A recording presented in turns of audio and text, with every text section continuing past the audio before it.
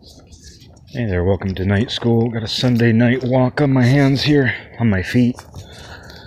No, I'm walking on my hands, that's what I'm doing. I'm walking on my hands, holding my phone with my feet. It's a very foggy one, which is nice. I always appreciate a good fog. A good fog. There's a bunny rabbit in the neighbor's yard. But, thinking about, how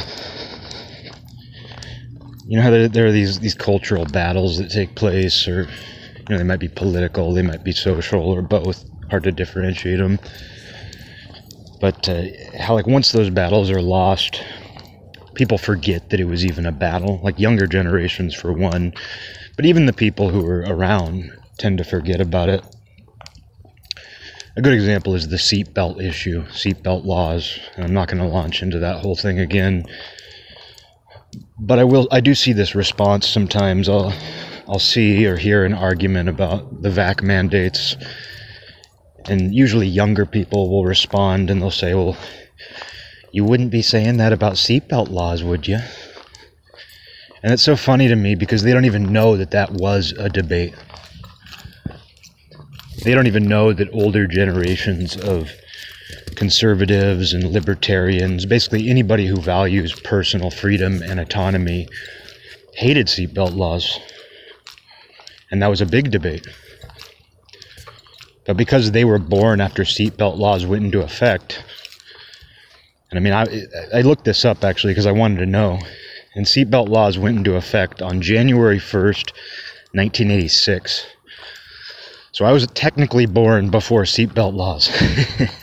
I had 4 days. 4 beautiful days before seatbelt laws went into effect.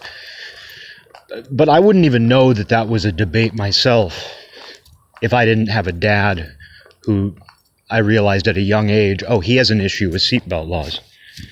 He didn't break it all down for me. My dad's not the kind of guy who says everything up front. But being born when I was, 4 days before seatbelt laws went into effect, by the time that I was conscious, when I was, let's say, 5, 6 years old, by then it was just well accepted. The battle had been lost. Everybody has to wear seatbelts. I was born and raised and socialized in a world where I knew that you have to wear seatbelts. I never even questioned it. But I do remember riding in the car with my dad, and as soon as I was conscious, I remember saying to him, I was like, "Oh, Dad, you're not wearing your seatbelt. Why aren't you wearing your seatbelt?" Not harassing him, but more just curious. And he was like, they can't make me wear that. Basically, he didn't break it all down. He didn't explain that this was a philosophy of his. But even at a young age like that, just his response, I was able to infer that, he doesn't like the fact that they're trying to tell him what to do. And seatbelt laws are interesting in particular. I said I wasn't going to go into it, but seatbelt laws are interesting in particular because that truly is just your own safety. Yeah, if you fly through the windshield, somebody's going to have to clean up and they're going to see something horrific maybe. Maybe there's a very slim chance that you're going to get launched into somebody. But for the most part, seatbelt laws pertain to your own safety. Whereas the vac mandate, the argument there is that it impacts other people, that you could get somebody else sick. Not true for seatbelts. Seatbelts, it very much involves your own safety. And if it's your car, because in the same way that, you have the right to tell somebody to take their shoes off in your house, I think that the driver of a car has the right to make everybody in the car wear a seatbelt. I think when something is yours, when you're the captain of the ship, you have that right. Maybe there's an argument to be made against that. I'm sure there is. I could make it myself. But just on a gut level, that makes sense to me. When you're the driver, when it's your car, it makes sense that you can tell other people, strap it on.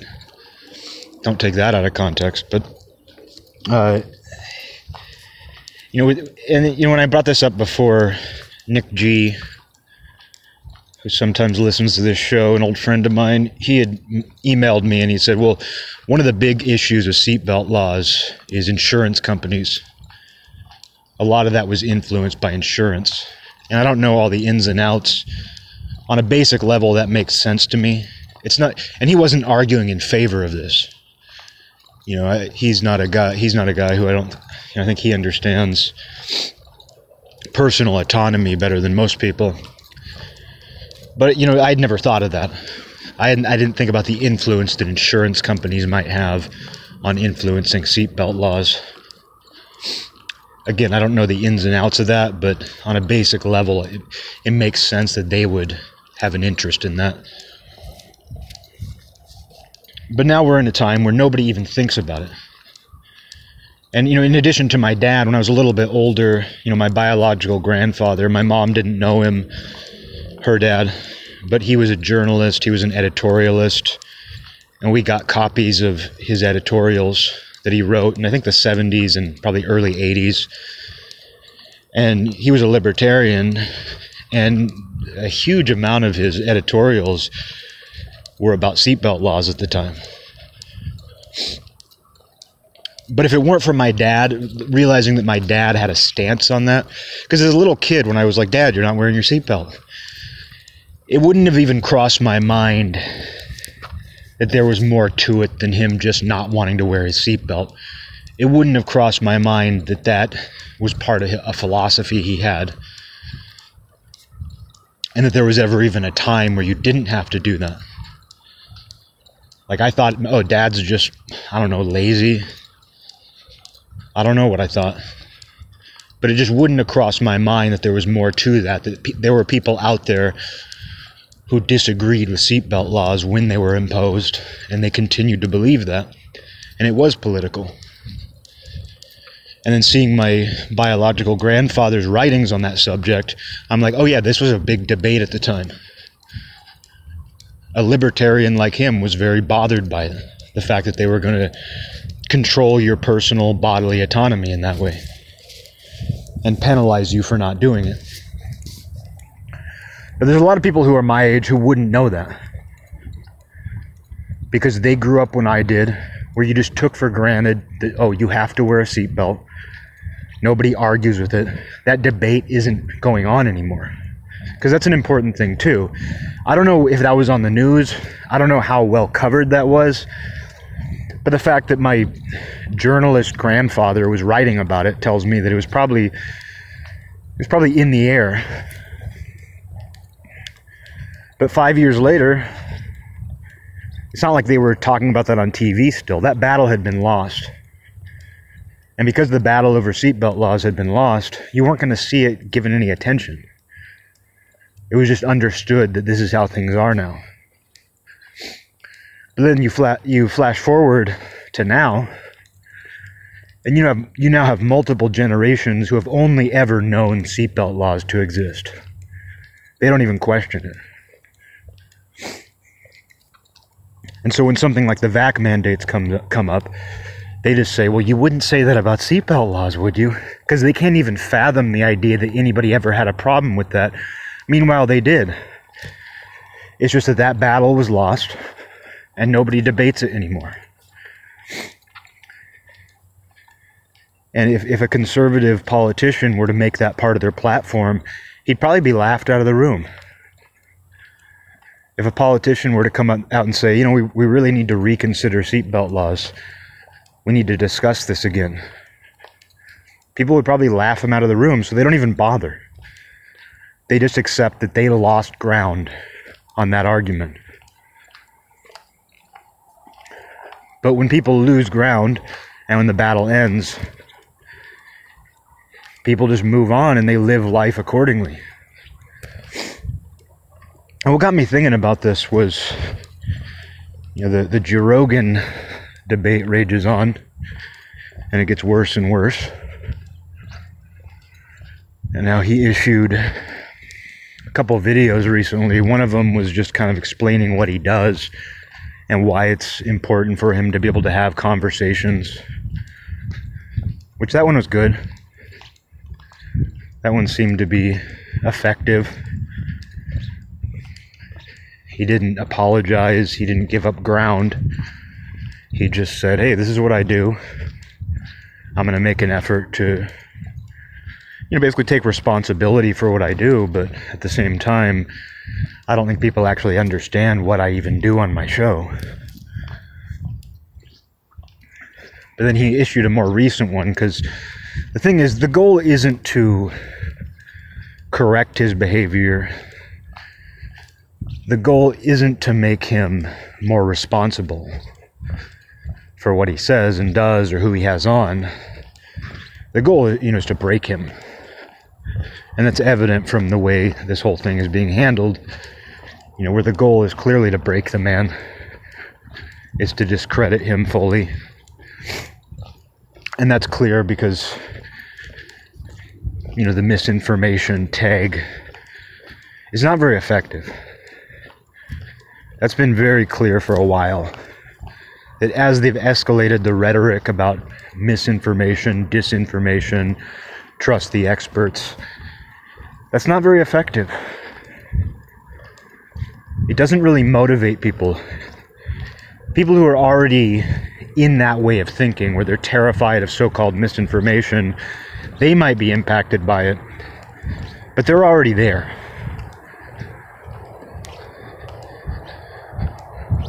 Which is why they busted out the next weapon, which is, accusations of racism. And that seems to be the big one. It's why I always go back to it. I always go back to it because it's considered the ultimate evil in our society. And it doesn't matter if it's actually prejudiced. It doesn't matter if it's actually quote-unquote racist. The simple accusation alone, interpreting something and branding it racist, is going to be the ultimate scarlet letter. And if you're not familiar, which means you're not really looking at things, which is probably a good thing. But if you've been paying attention lately, basically someone released a compilation of every time Joe Rogan said a certain word. A word that you're simply not allowed to say at all. It's a word that you're never ever allowed to say these days. And he didn't use this word in a mean-spirited way. He wasn't referring to black people using this word. He simply used the word in context. And they coupled it with some jokes about him. They coupled it with some jokes he made about going to the ghetto and what it felt like, things like that. Things that were, uncomfortable jokes, I guess, but, it was clearly a hit piece.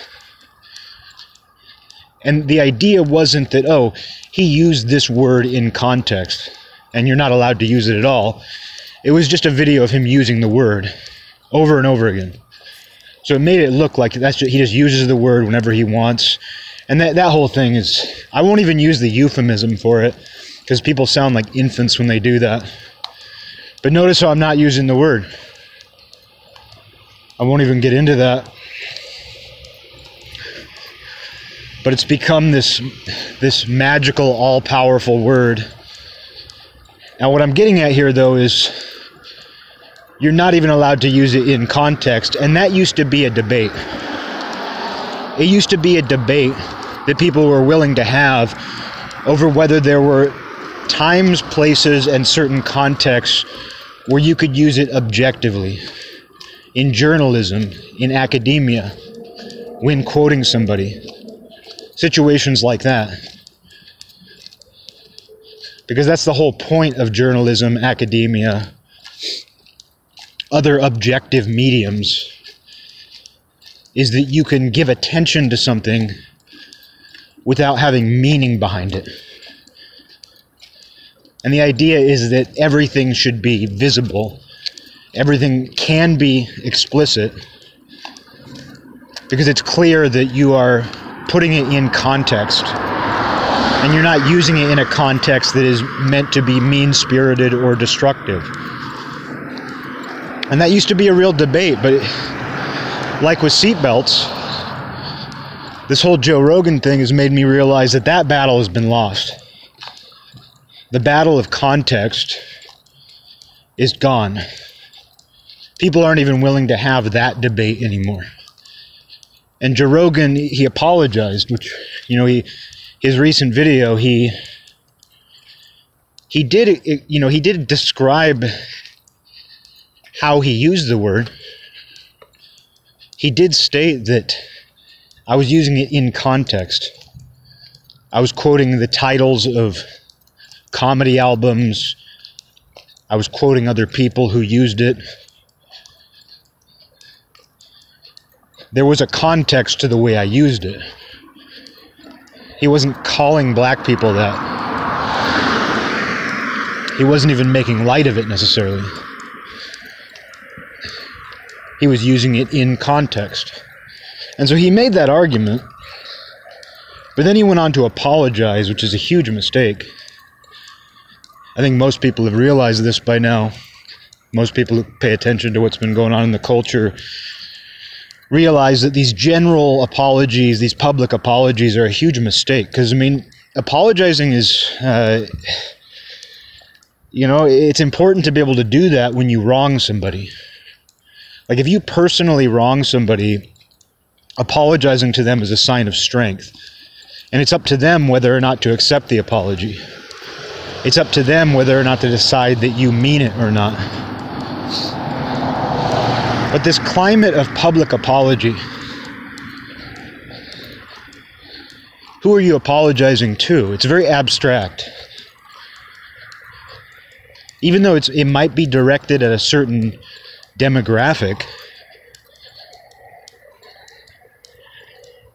you're not actually addressing people. You're not addressing individual people. And as a result, people have no responsibility for accepting that apology, and that's not even what they're looking for. When people go after someone, when a hysterical mob goes after somebody, especially in this situation where it's clearly not about any one thing. The situation with Joe Rogan is clearly to control him. They're not trying to correct his views. They're not trying to make him a better person. They're not even trying to get him to take responsibility for his large audience and the things he may or may not discuss with guests on this show. That's not their goal. Their goal is to control him. Their goal is to overpower and control him. And as a result, this apology is meaningless. Because that's not even what they're looking for. And there's not even a specific person, and I would say there's not even a specific group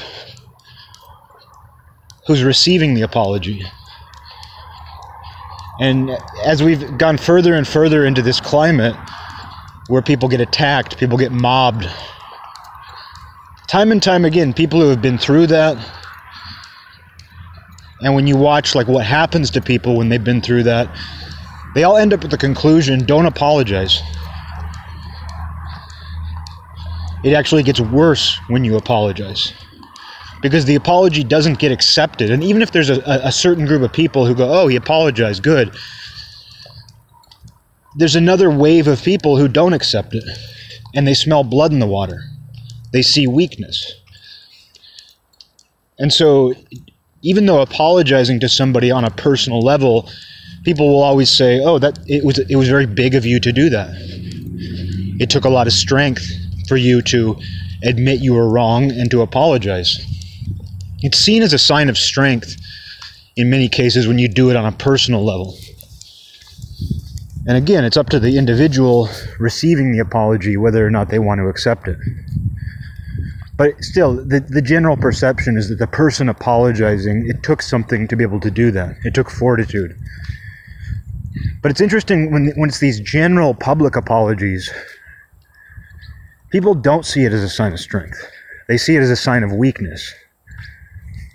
And the people who support that person feel that way. People who like him. People who support a guy like Joe Rogan They see it as a sign of weakness. Like, why are you apologizing? And the people, the mob, the people who don't like him, who want to overpower and control him or shut him down, they don't go, oh, that was very big of you, we accept your apology, because they weren't looking for that to begin with. They were in a frenzy. They're filled with venom. So they see it as a sign of weakness too, but it also gives them the scent of blood. You know, the smell of blood is in the water now, to where they can actually go in further. He's given up ground. So even though he made the argument that, oh, I used that word in context, he also apologized. And so he acknowledged that context doesn't matter. By apologizing, he pretty much threw in the towel on the argument that there's any context that justifies use of a banned word.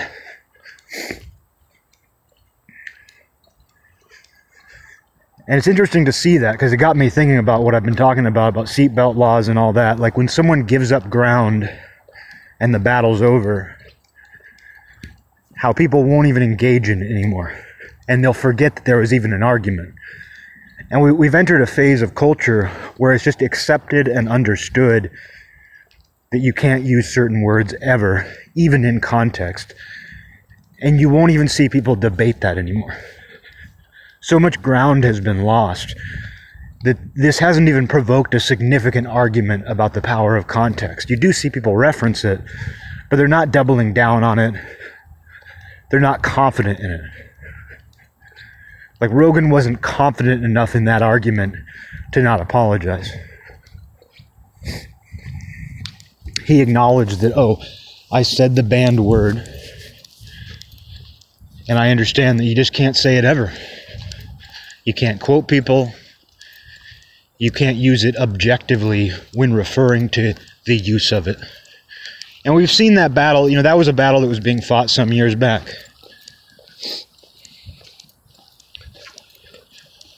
But you don't see that battle anymore. Not nearly as often. And we saw examples, you know, where teachers who quoted the word got in trouble. We even saw where that teacher used a word that sounded similarly. A teacher used a word in the English language that means stingy. He used that word, and he got in trouble. He got suspended or something to that effect. And so it's little battles like that were lost that resulted in this situation where people won't even engage in that debate anymore. And the whole idea, you know, of banned words is very interesting, because we've reached a point where very few people even hear that word in the wild. Very few people even hear that word. I'm sure it still gets used. I'm sure people still throw it at each other. But certainly far less than it was used in the past. And because you can't even use it in a quotation or in an objective, you know, journalistic or academic sense, you can't even read it in many cases. You know, that was another example of like this battle being lost, is literature that used it, getting that taken out of schools, discouraging people from even reading that stuff.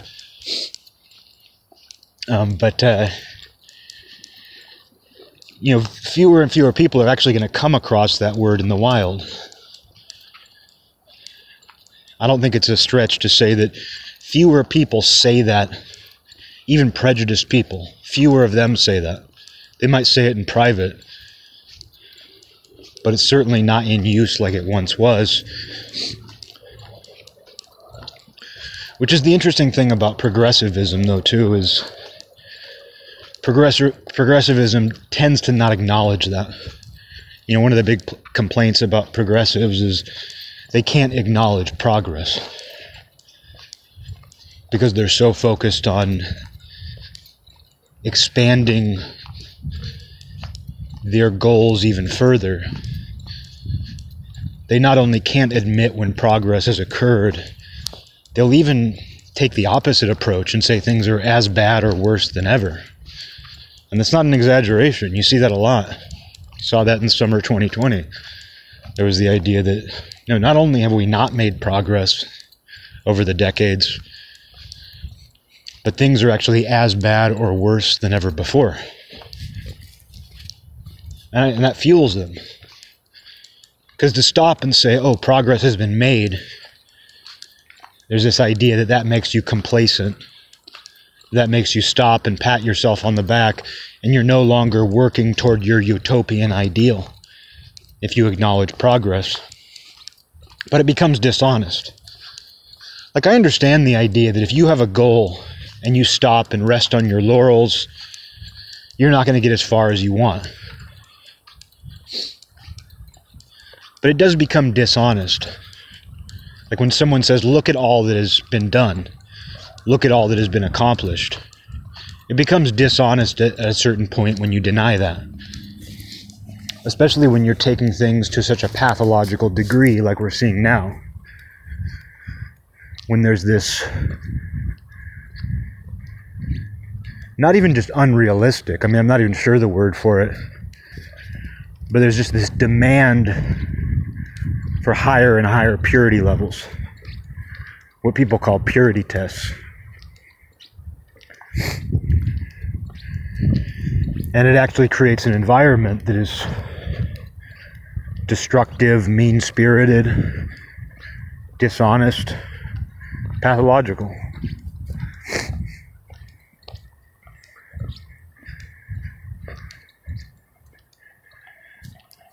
And it's interesting that we have entered this time, though, where it's like certain battles have been lost. And to be around long enough, I'm not very old. I'm in my mid-30s. But it's interesting to see when you yourself have been around long enough to be like, oh, that battle was lost. The battle over whether or not it's appropriate, maybe not appropriate, but acceptable to use certain words in context. That battle was lost. To the point where people won't even stand up for that argument.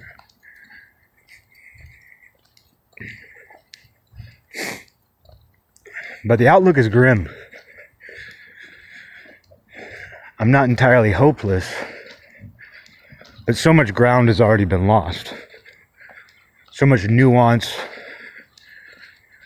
Just what we're seeing right now is really bad. And it plays into my view of this cultural death spiral. Because you can never reach a utopian ideal. I think the closest... one of the reasons why people are so nostalgic about the 90s isn't just because that's when millennials grew up. Because it's not just millennials, I've noticed. I've noticed older people also look back to the 90s.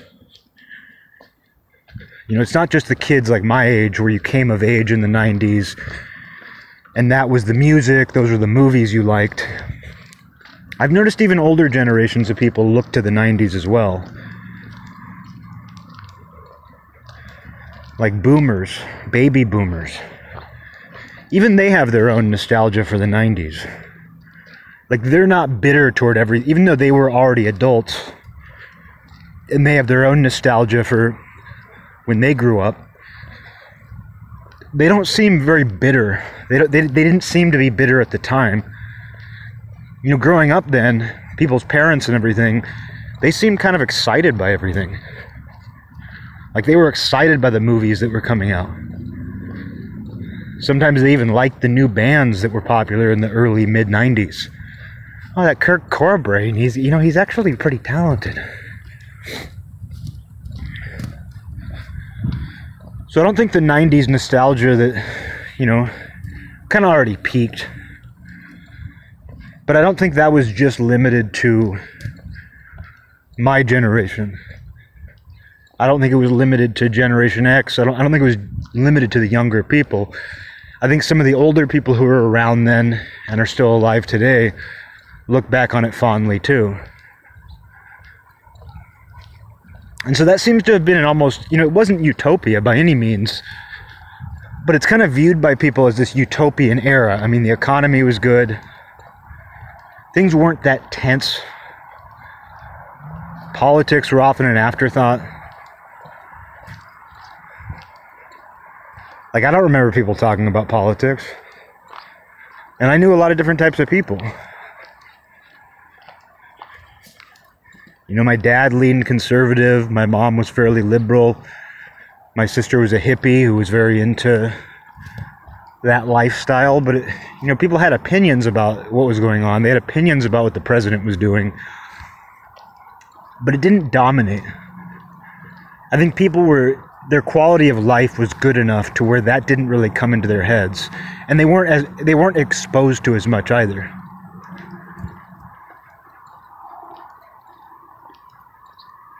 And the internet wasn't in everybody's houses. That didn't come until a little bit later.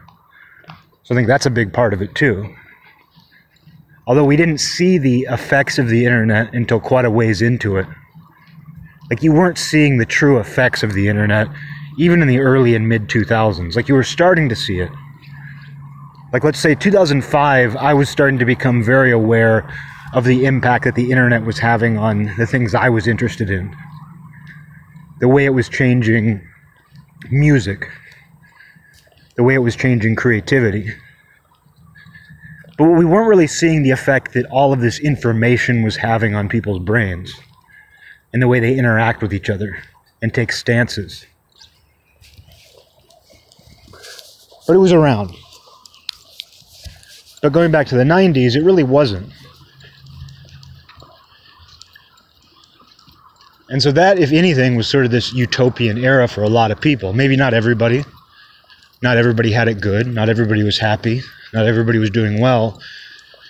But it was this utopian period for some people, close to it. But what we're seeing now, it's all focused on this utopian ideal. We need to ban this. We need to stop this. We need to control people. We need to overpower people. Otherwise, we won't reach this utopian ideal. And other people a lot smarter than I have pointed this out, so I can't take credit for it. But some of the worst things that have ever happened in the history of humanity are based on a utopian ideal. Because when you are seeking utopia, anything that gets in the way of that is seen as,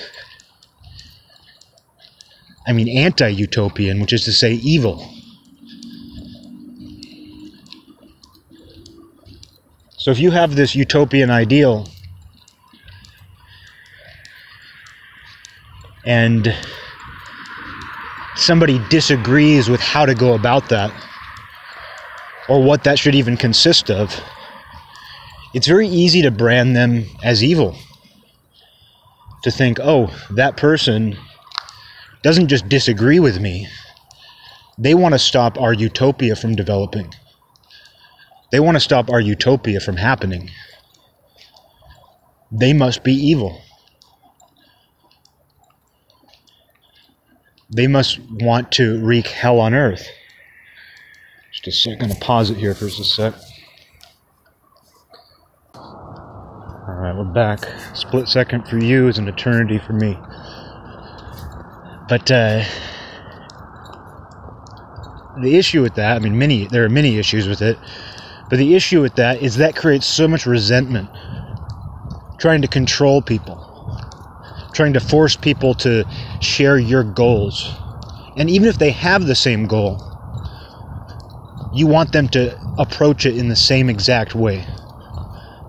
It can only be this way. The amount of resentment that breeds. The amount of hatred that creates. More than was there to begin with.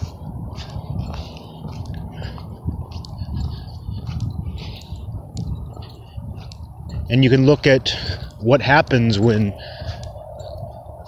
someone's goals are this unattainable utopian purity, they often end up killing people. Genocides, massacres, those don't happen because somebody says, oh, we want to hurt people. That might be inside of them somewhere.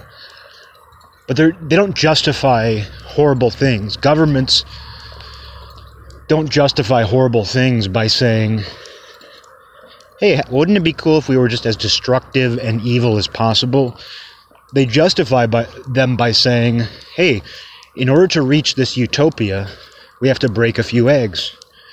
These people are standing in our way. I mean, you can even see this with coronavirus. Of course you can. But you can even see this with the way coronavirus has been framed. We're not just people who are unvaxxed, but people who don't agree with mandates. People who don't buy in all the way with one way of thinking. They're preventing us from getting back to normal. They're the reason we have more and more variants. Those people are the reason why we can't get back to normal. And when things have been the way they've been for the last couple years, normal is a version of utopia. It's like when you're sick. Like when you're not sick, you might be like, life sucks. I'm bored. I'm depressed. I can't find a girlfriend. I need to lose weight. But when you're sick, when you have the flu, even under those same circumstances, your life still sucks in your view, but you get sick, you start thinking, I just want to go back to normal. That normal life you hate becomes utopian because it's so much better than being sick. And so when people talk about getting back to normal, which is gone, getting back to normal is gone, it really truly is, but that was the sort of mindset people have had for the last couple of years, is that, life might not have been perfect when things were quote-unquote normal, but if we can just get back there, that starts to sound utopian compared to what's been going on. And so even that is rooted in this sort of utopian vision, where then there's this idea that, the people who aren't vaxxed, the people who aren't going along with the program, the people who don't agree 100%, they're preventing us from getting back to that normalcy that seems like utopia to us now. And that's where a lot of the othering comes from. This division and othering, it comes from the idea that you're depriving us of getting back to normal. But it's not that simple, because a lot of this thinking is coupled with this other utopian vision, which is that you also have to have certain cultural values. You also have to be on board with this runaway train called progressivism. So we not only need to get back to normal as we understand it in the era of coronavirus, we also have to reach this unattainable utopia. Because it turns out people's attitudes on coronavirus are also coupled with certain social and political beliefs. And people feel so right. They're convinced they are right, which is at the heart of the whole problem. And so it's no coincidence that a guy like Joe Rogan, the big wave against him, the big attack on him was that he's spreading misinformation about coronavirus that is killing people, that is holding us back. His whole audience is just being brainwashed by him. Oh my God. Coronavirus misinfo. But when that didn't really work, and it didn't work. Targeting him that way didn't really work. So it's no surprise that the next wave was, he's racist. We found every time he used the banned word, even if he was quoting Richard Pryor. Oh, we also found every time that he made an uncomfortable joke. So it's no surprise, because you can double down, and that will catch more people.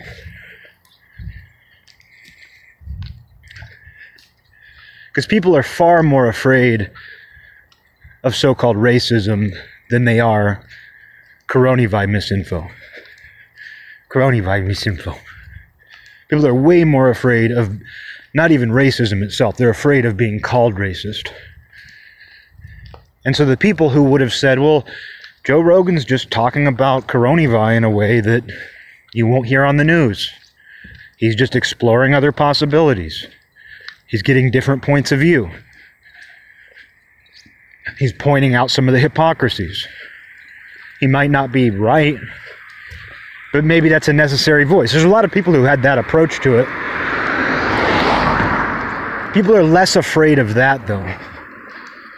But when you throw the scarlet letter R into it, there's a lot of people who are going to go, oh my God, I don't know. That's too risky. It's just too risky. I don't want to get that scarlet letter on me. Because what that R really means in today's society is evil. And people use such a broad brush. They use it so generally. It's used as such a weapon that people are terrified. You know, they're completely terrified to be associated with that.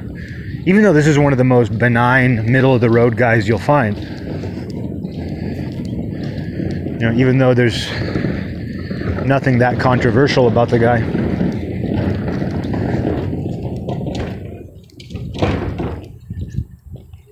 But that's just how things have gone, you know.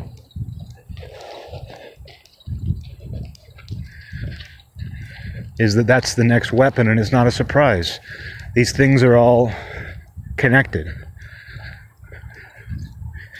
If that method doesn't work, this one will. And that is more effective.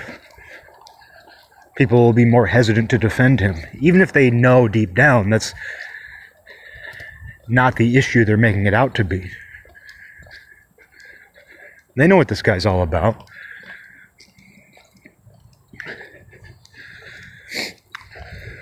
And, you know, I said to a friend a few years ago, I said, you know, if they go after him, you know, when all of this stuff was ramping up, when these mobs of people, when so-called cancel culture was ramping up, I remember saying to a friend, I was like, if they go after Joe Rogan, I feel like that'll be a pretty radicalizing moment for a lot of people. Not that their beliefs will become more radical, but they'll be forced to pick a side. And I don't know now. You know, the sheer amount of effort, the sheer amount of... I mean, what gets me is how many people can get recruited against him. And I don't know how many of those people were his fans to begin with, but I think something that's surprised me in the last year, definitely the last year, is how many people who seem to have been his fans have turned on him. And I didn't expect that, but I also don't know. There's also a lot of people who don't express their views. There's a lot of very normal people out there who listen to him. But just to get away from that, you know, and into the next idea, which is related, of course, is I saw something, you know, somebody who was attacking him made a list. Because there's this idea that I've seen more and more over the last couple of years where they're saying, like, he has way more right-wing guests. He claims to be a liberal. But who cares that he had Barney Sanders? Who cares that he had so-and-so? He has way more right-wing guests. He's way more of a pipeline to the alt-right. He's far-right adjacent.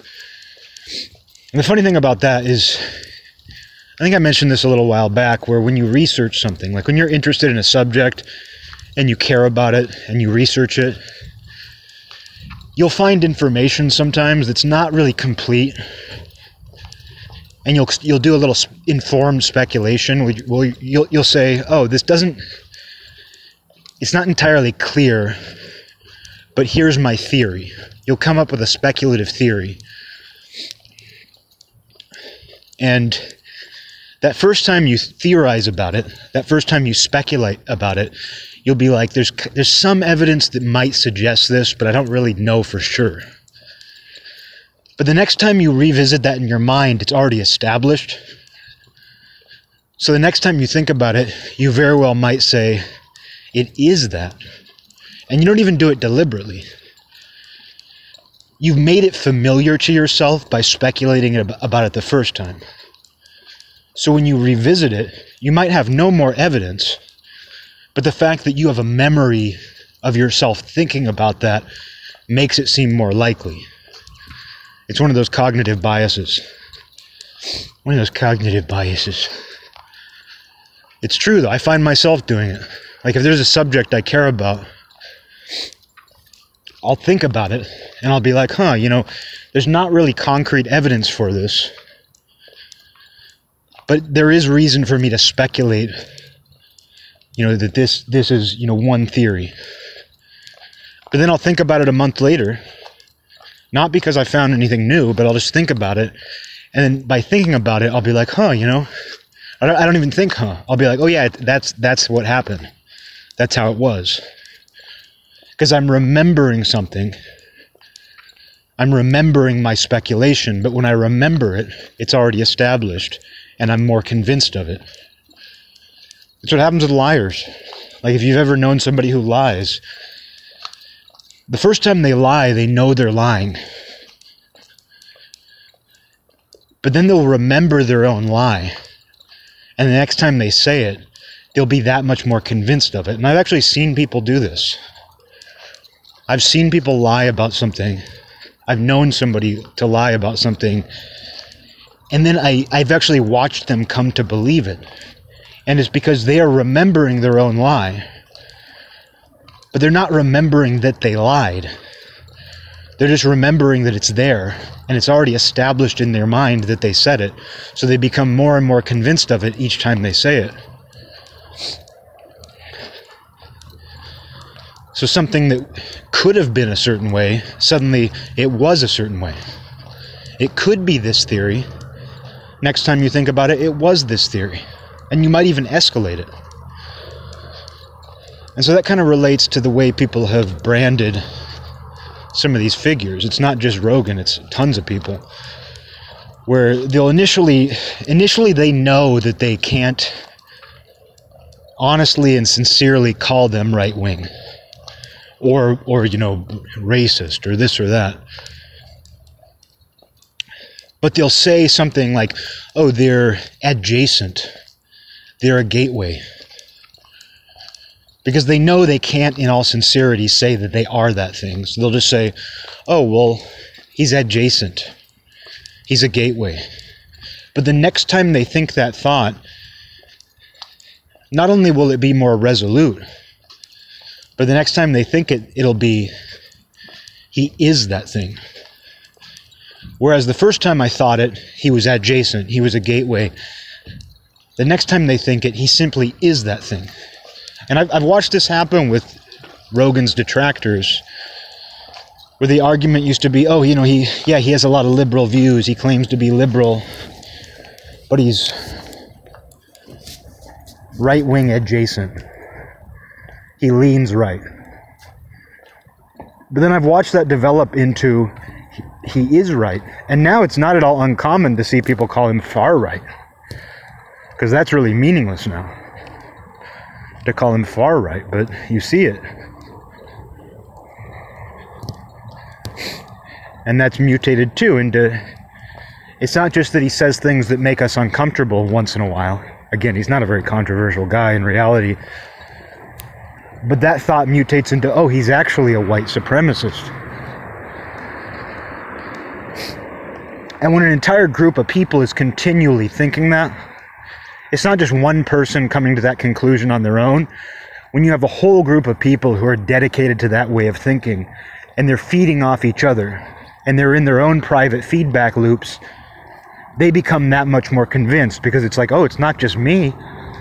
It's not just me who thinks that. All these people that I pay attention to online think that way. All of my peers think he's that too.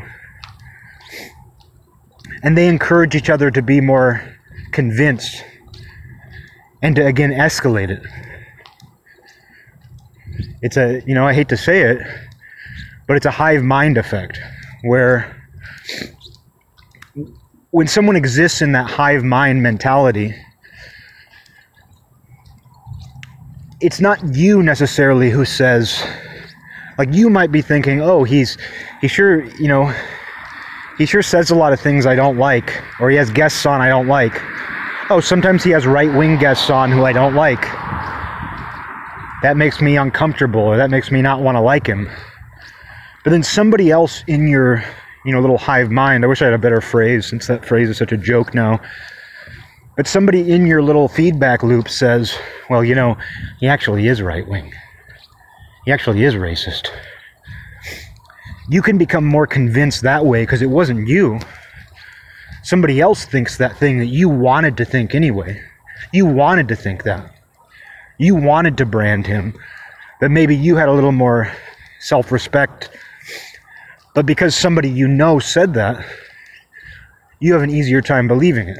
Going back to research, like, I know this from experience, that if you're into a subject with other researchers,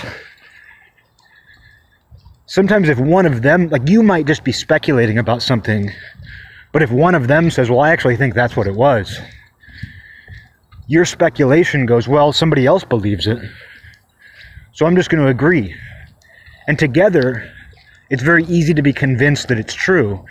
Even though neither of you has any evidence of it, the fact that somebody else agrees with you convinces you. And so that's a lot of what's happening politically, socially and politically. It's not that every single person is escalating their own thinking on the subject. It's that they're feeding off the people that they pay attention to and know. And everybody's guilty of this. I'm guilty of this. Which is why you have to keep yourself in check. So much of existing in this environment really comes down to keeping yourself in check.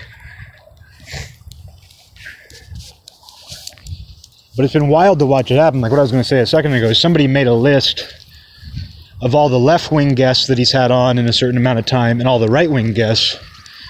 And the right-wing side the column was way longer. I would say 3 times longer. But if you actually looked at who was on the right-wing list, there were Democrat politicians, there were people who are firmly left-wing. A lot of them were centrists. A lot of the people on the right-wing list were left-leaning centrists. But in this climate, you're either fully with us or you're against us. I know people pulling along.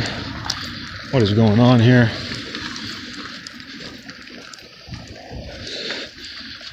Oh, there's a fire truck. There's 3 cars pulled over right next to me, and I'm like, oh no, here they are. They're coming to get me. There's a fire truck off in the distance. Paranoid thinking. But it was just interesting to see that, where like their idea now of what a right-wing person is, because right-wing is like saying someone's evil. In this climate, being right-wing is evil. And you could say that the right wing sees the left wing that way. I don't think that's as true. I personally don't. I might be biased. I don't think it's as true. I see far less othering. Like, I see the right wing othering centrists far less. I see shaky alliances. I see shaky discourse. And I have no doubt that if the right wing came back into cultural power, they'd be doing the same thing to centrists, because I think this has a lot to do with power and control. And we've seen where this has happened in the past. Like, I have zero doubt that if the right wing were to gain more cultural power, they would be the ones attacking centrists. But right now, they have this sort of shaky alliance. And I wouldn't even say it's an alliance in many cases. I would say they simply agree that the left has gone way too far. Bill Maher addressed that on a recent episode. He's getting called right-wing. If you want to know how absurd this is, Bill Maher is getting called right-wing now. He hasn't changed at all. He's always just stood firm. I have a lot of admiration for him. I've always been a fan, and he hasn't given me reason to change that. When he actually expresses himself, I don't hear anything different. And I've been following him for a long time, since I was, like 17 years old. I certainly don't agree with him on everything, and to this day I don't. But he hasn't changed. But he's getting called right-wing. And this list of right-wing guests on Rogan, like I said, it included Democrat politicians. It included all kinds of people. But that's the idea.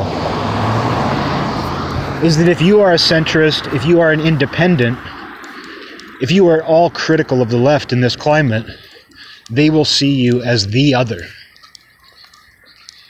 Not your own other. The other. There's only one other. It's a complete duality. You're either one or the other. And this is the Bhagavad Gita. This is not new. This happens. The Bhagavad Gita addressed it. When Arjuna is talking to Krishna and says, this is a war between cousins. And I don't want to pick a side. Krishna says, there are some situations where if you don't pick a side will be picked for you, and it may not be the side that you would have preferred to pick if you had made that choice. And you can see where that's going on now. You can see where that's exactly what's been happening. Sides are being picked for you.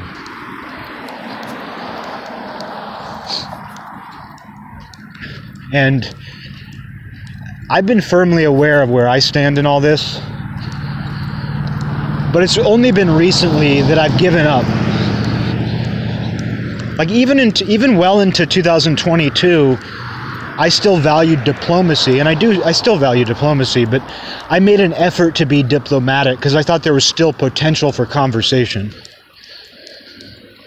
I thought that people would still be willing to listen to each other. And the reason why I always go back to summer 2020, and the reason why I think the whole race issue is at the heart of all this, above many other issues, is because summer 2020 was when I realized officially, when I knew diplomacy doesn't matter. Well-meaning discussion doesn't matter. Trying to acknowledge everybody who's thinking and acting in good faith, trying to acknowledge all of those people, even if they conflict with each other, doesn't matter. And since then, I really couldn't care less about being diplomatic. I don't argue with people. I don't fight with people. There's no point for me to do that. I'm not going to convince them. They're not going to convince me. And I would hate to convince them anyway, because that would just be me trying to control them. That would be me trying to overpower them.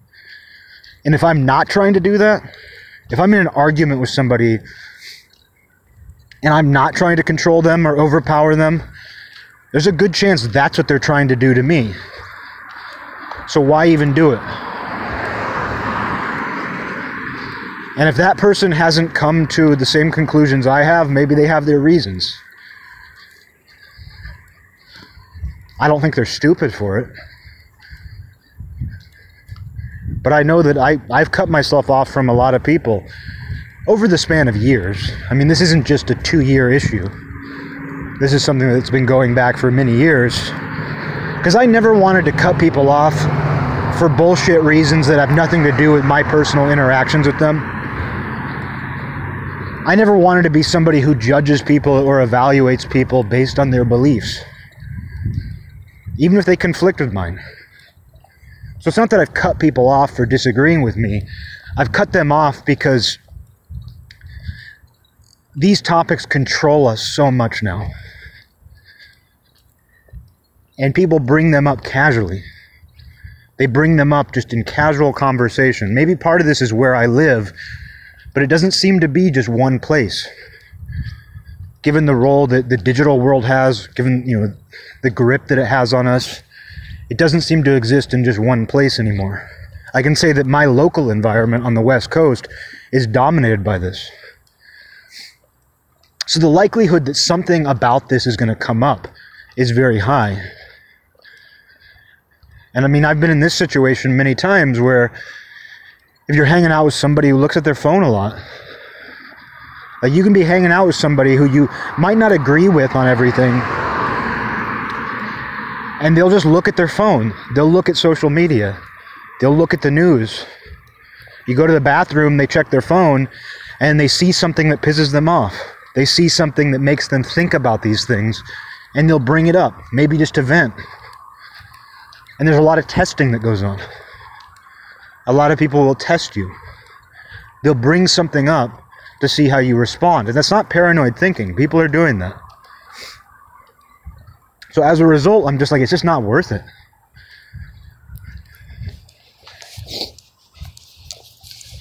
And I know I'm not crazy. I mean, this is something that friends of mine bring up. This is something I hear about all the time.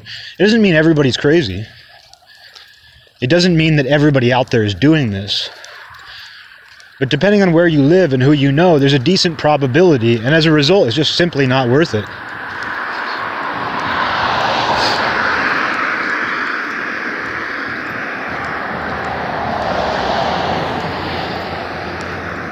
So that's the sad part about all this, is that it's alienated people from each other. And that only fuels the othering. But, this is part of casual conversation now, and it's also a part of everything. They released promotional material for the new Lord of the Rings, and I'm not going to go into that. I already exhausted the Burger King Kids Club talking points.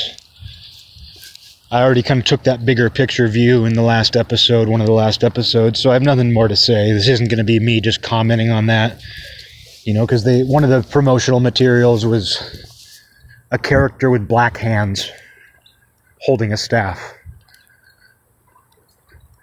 Clearly they knew what they were doing. Clearly they knew that would generate attention. And I'm not going to comment on all that because it speaks for itself. I'd be here all day. I've talked about it enough. But what I will say is when I saw that those promotional materials had come out, I was like, you know what I'm going to do? I just want to see what people are saying about it. I want to see how people are reacting to that. I'm curious. And what I saw was, and I wouldn't say that I wouldn't say that I have the total view. But what I saw was that just about everybody was focused on that. I saw that there were people who have a progressive view and are dedicated to that. They saw this promotional photo for the new Lord of the Rings with black hands. And their response was, oh, I'm excited about this because of that. I'm excited about the new Lord of the Rings because there is diversity. I'm celebrating this. And the people who don't see things that way, and these aren't just, bigots, these aren't conservatives necessarily, but people who simply want Lord of the Rings to feel like Lord of the Rings. And obviously I sympathize with that side. I'm biased. I have my own bias here, clearly. But what I noticed is, let's just say people who didn't like it, people who are skeptical or cynical, they were focused on that too. So the focus was entirely on that. And I saw very few people whose response was simply, new Lord of the Rings, I'm excited. Which is what people would have said when the movies came out. When the movies came out, the argument would have been, oh, there's Lord of the Rings movies coming out, I'm excited. Or, I don't know that they can capture Tolkien's vision, I'm not excited. I know that when my sister saw Lord of the Rings in the theaters, she was a little bit disappointed. I don't think she disliked the movies, but she was disappointed because she loved Tom Bombadil. Like, her favorite character in the books was Tom Bombadil, which is proof that siblings aren't always the same. Because I can tell you that when I read Lord of the Rings, nothing could convince me to like Tom Bombadil. I wanted to. I thought about it more than I should have. I was like, I'm a huge Tolkien fan. Like, I have nothing but love for what I'm reading. I have nothing but love for this man's mind. I must be missing something. I must be missing something because getting through the Tom Bombadil chapter was torture. And when my best friend read Lord of the Rings sometime later, he was like, yeah, I didn't say anything to him about Tom Bombadil. And he was like, yeah, just there's one thing. He's like, that Tom Bombadil crap. And I was like, thank you. This is why you're my best friend. This is why we're best friends growing up. Because it's like both of us are going to read that and we're going to be like, what the fuck is going on here? But, contrast that with my sister who was like, Tom Bombadil was my favorite part. I can't believe they cut him out of the movies. But that was the sort of criticism that someone would have of it.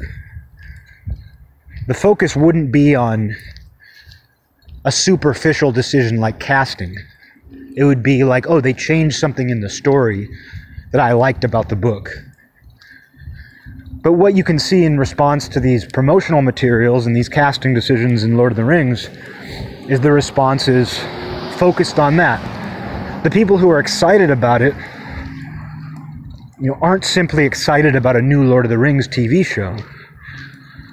They're excited because it's a progressive Lord of the Rings TV show. And I'm generalizing. I'm sure there are people out there who just aren't consumed by any of this. And they're just like, well, I'm gonna wait and see. I'm sure there are some people who aren't sucked into this way of seeing things. But just based on what I saw, people were largely focused on that. Because that dominates. It goes back to years ago, a drinking buddy of mine who had much different views from me. And we could sometimes talk about them over drinks. And I no longer believe that's possible.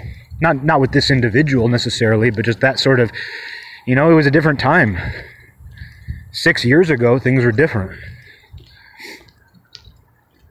But, talking to this person over drinks, he was recommending a comic book. And I've mentioned this before because it was a moment for me where we were talking about this comic series he was into. And he said it was like this new sci-fi series that was getting popular. A new sci-fi comic series. And he said he was recommending it. He was like, oh, the story's great, the art. And then he was like, and it's so progressive. And I sort of stopped in my tracks because I was like, that's so interesting that would be a selling point. It's so interesting to me that he would use that as a selling point. Because that's important to him. He was a very progressive person, politically progressive. And so that was an important selling point to him. It wasn't even that I sat there and I said, you asshole. Oh, who cares if it's... I didn't even sit there and judge him for saying that. I simply kind of stopped in my tracks and I just thought, oh, interesting. That's important to him in this. He's evaluating it based on its politics. And I would have felt the same way if somebody said it's so conservative. Because I grew up in an era where you'd make fun of some of the themes in action movies. Like when you would watch movies when I was growing up, if it was very jingoistic or anti-communist, you'd watch Red Dawn as a kid And even with my redneck friend, we would kind of laugh at all the anti-commie stuff. Like anything that was showing its cards face up like that, we would kind of make fun of it a little bit.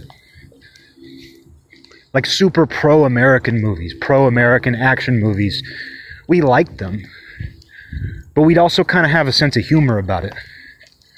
Like the appeal was not, oh hey, this action movie, it's so it's so pro-military. We didn't really have that approach. And so if somebody were recommending me a comic book, and they were talking about how they liked the story, the artwork, and then they said, and it's so conservative, and they meant it in a good way, I would feel the same way about that. If that was the selling point of it.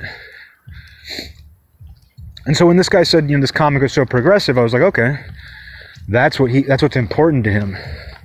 And I ended up reading it and enjoying it. But as I said before when I brought this up, there was one point in the comic where it was too much. Because as I was reading it, I thought about what he said. As I was reading this sci-fi comic book, which takes place in a whole different universe. It's not sci-fi, it doesn't take place on Earth. It has alien species, and one of the themes is this alien man and these two species are at war. It's almost like a Romeo and Juliet story, where these two species are at war, and a man from one species and a woman from the other species fall in love, and they have a kid together. And the kid has features from both species. She has horns, but she also has wings. And so they have to keep the wings hidden so that nobody knows that she's, half and half. Half and half. And so that's sort of a progressive theme. Interspecies relationship. Love beats war. And there's some other little things in it. There were some other little subtle themes. I don't think of that theme as explicitly political. I don't think of that theme as explicitly progressive. You could frame it that way, but you'd have to think about it. And so when I was reading it, I was kind of thinking about what my friend said about it being so progressive, and I was kind of like, well, at least it's done subtly. It's part of the story. It feels organic. And then a ways in, though, there was a scene where the little girl wanders into a women's shower room, and there's a woman with a penis, a woman with a dicky, woman with a diggy, woman with a diggy. And the little girl is shocked because she's never seen that. And there's this big full-page panel where the woman with the dicky explains, and it is very much an explanation, explains why that's okay. It's very much PSA. It very much broke the fourth wall, where it was explaining to the reader why that's okay. It did not feel organic. It did not feel like part of the story. Because the story, I felt like it had been fairly subtle in its themes up to that point. And then it was just right there, full page. And the character was explaining why it's basically okay for a woman to have a dick. But they were explaining it to the child in the story, and it felt like it was addressing you. It felt like a PSA. And it pretty much was. And I was like, oh, this is what he meant. That was my reaction. I was like, oh, this is what he meant. When he said it's so progressive, it wasn't the subtly, potentially progressive themes that had been going on throughout. It was moments like that. And it wasn't like I was outraged, but it just took me out of it. And that's what I always come back to with this stuff. It takes you out of it. When something breaks the fourth wall, or it distracts you from the story itself. And that's what it did in that moment. It distracted me from what was going on. I was invested in the story, And that moment, it broke the wall. It felt like that character turned to the screen, they turned to the camera. You're watching a TV show and a character turns to the camera and starts talking to you. That's what it felt like. And so it was distracting. And you could tell too that the writers, the creators did that intentionally. So that it was just one of those moments where I was like, oh, okay, that's what he was talking about. And that's sort of what I see with the Lord of the Rings response, where it was like the people who I saw that were excited about it because they could say, oh, it's so progressive. And then the people who weren't excited about it, the people who were skeptical or cynical, it wasn't that they were like, I want Lord of the Rings to be conservative. I want Lord of the Rings to be whites only. It was simply, I don't trust this. This is distracting. This isn't Lord of the Rings. But with the way things are framed now, if you don't applaud it, or if you're skeptical of these decisions that manage to manifest everywhere, you're on a side. If you're skeptical of the new Lord of the Rings, or even just distracted, you're on a side. A side has been chosen for you. And there are liberal people who feel that way, and someone would use that as an argument that liberal people are racist, which is one of those central themes, like the whole, what we saw a year and a half ago, where the idea, like you had liberal people out there being like, I am a racist and there is nothing I can do about it. And I'm like, this is a bizarro world we're living in. We're living in a bizarro world where conservatives are adamantly trying to prove they're not racist, and liberals are just making these declarative statements where they're like, I am a racist and it is born into me and there is nothing I can do, so I'm going to repent. But there's a lot of people who see these things and it's apolitical to them, but they see it and they're like, it distracts me. It rubs me the wrong way.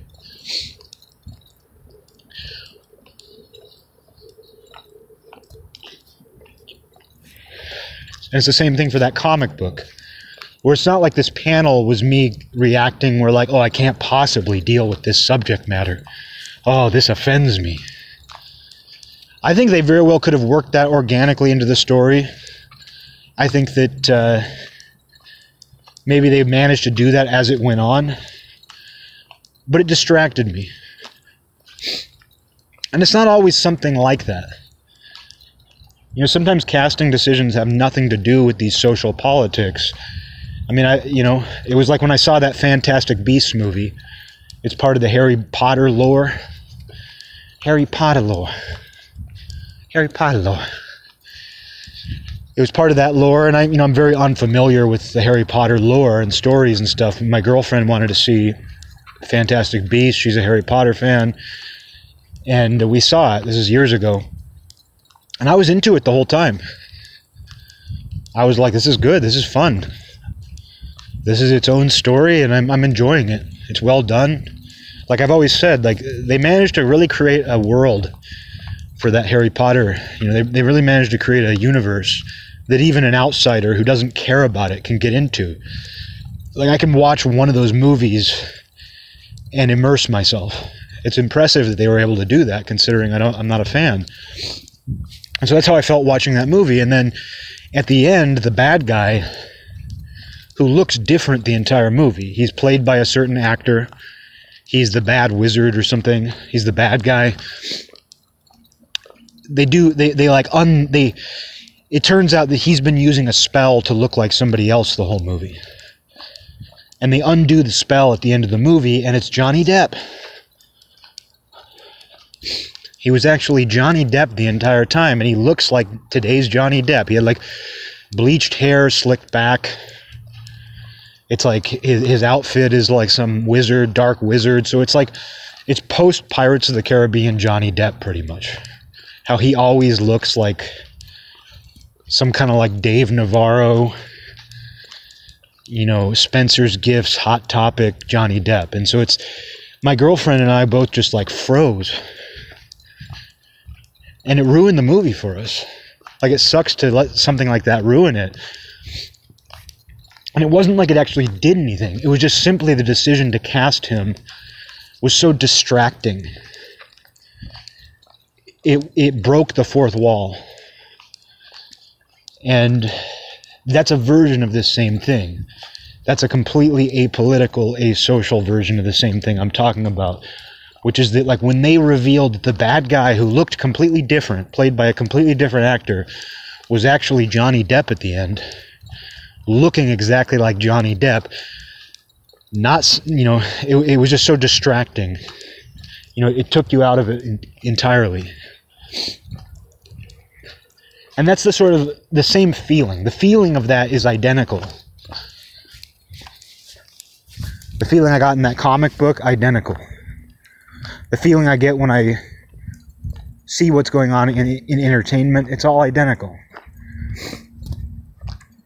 And when you see that that's the same conversation going on in every part, you know, these are the themes that are playing a role in everything we do. It's a part of every discussion. You can even see it in Canada, where, and you know, and it almost seems, it's almost like it's easy to get conspiratorial about it because you see it shift around the same time. Like the same week that they start calling Joe Rogan racist because just saying he's spreading misinformation isn't working. Just calling him a misinformation dealer isn't working quite the way they want it to. So you start calling him racist. So you double down on that. You know, it's interesting to see that happen in Canada during the same week where these truck protesters are protesting vac mandates. And there's some bad people among them. A couple bad people, maybe. But you see where, you know, Justin addresses it by saying, you know, I denounce the racist, misogynistic, Islamophobic, transphobic, whatever, who are protesting. But does it in such a way that he paints the entire protest as that. It's a way of discrediting the entire movement. Of not just being like, oh, I disagree with these people because they are spreading misinformation and putting other people's lives at risk by not getting vaxxed. Instead, it's, oh, no, they're racist. They're, you know, bigots. They're prejudiced. Something that's actually unrelated to what they're doing. But it's a way of branding them as evil. It's a way of making sure that nobody has any sympathy for their cause. And when you see them do that to Rogan the same week that they do it to the truckers, you know, it's a card that they've used before. But you can see that that's the way things are now. They're doing it at the same time. They're using the same card at the same time. Do I believe it's all a conspiracy? No, I believe it's an easy card to pull. And the reason you pull that card is power and control. And we know that right now, if you want power and control, that's what you do. If certain people aren't doing what you want, that's the card you use. That's the card you use to beat them. And even though, you know, many people will be like, well, that's cheating. That's dishonest. That's not one of the rules of the game. They don't care about the rules of the game. Because they have enough people, there's enough momentum. There's enough people who agree with their aims, who agree with their utopian ideal, that they will say, nope, it's legit. There's a large enough audience who will see somebody pull that card, and even though the person who's getting that card pulled on them will say, well, that's not even part of the deck.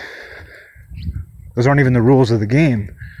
There are enough people who want that person to win so bad, the person pulling the card, that they will say, nope, it's legit. And that's why the outlook is grim. because they're playing by their own rules. And if enough people believe in those rules, those simply become the rules.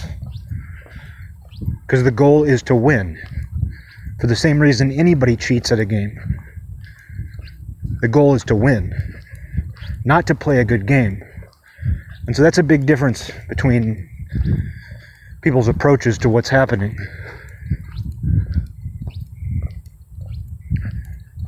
And personally, I just want no part in any of it. But it's everywhere. It is truly everywhere now. And it does feel like that, there's not going to be any relief from it. There's not going to be any relief from it.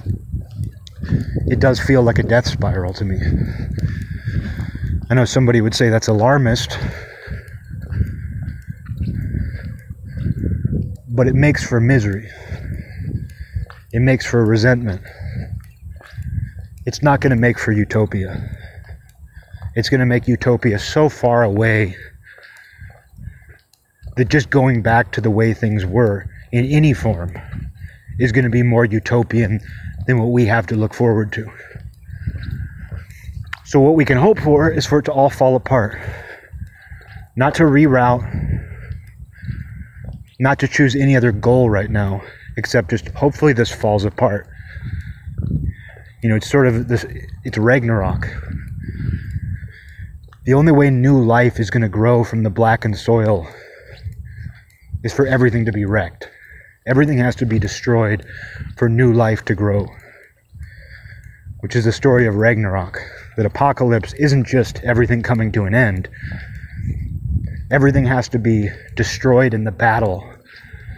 The soil has to be black for that new life to grow.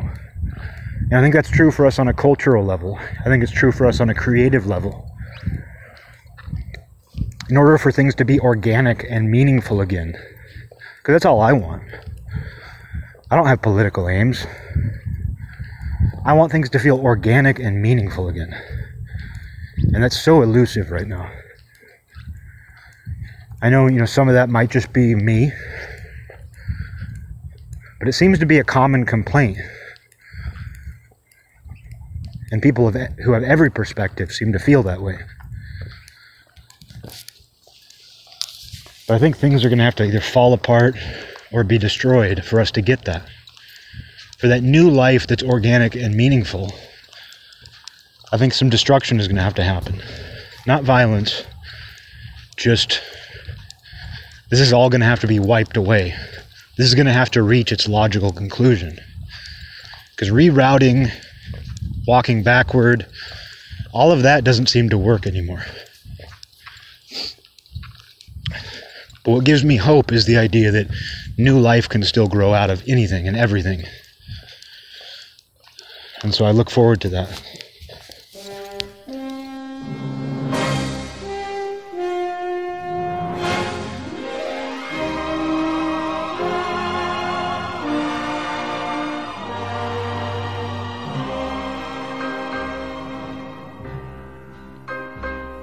This land is mine. God gave this land to me. This brave, this golden land to me. And when the morning sun reveals her hills and plains, I see a land where children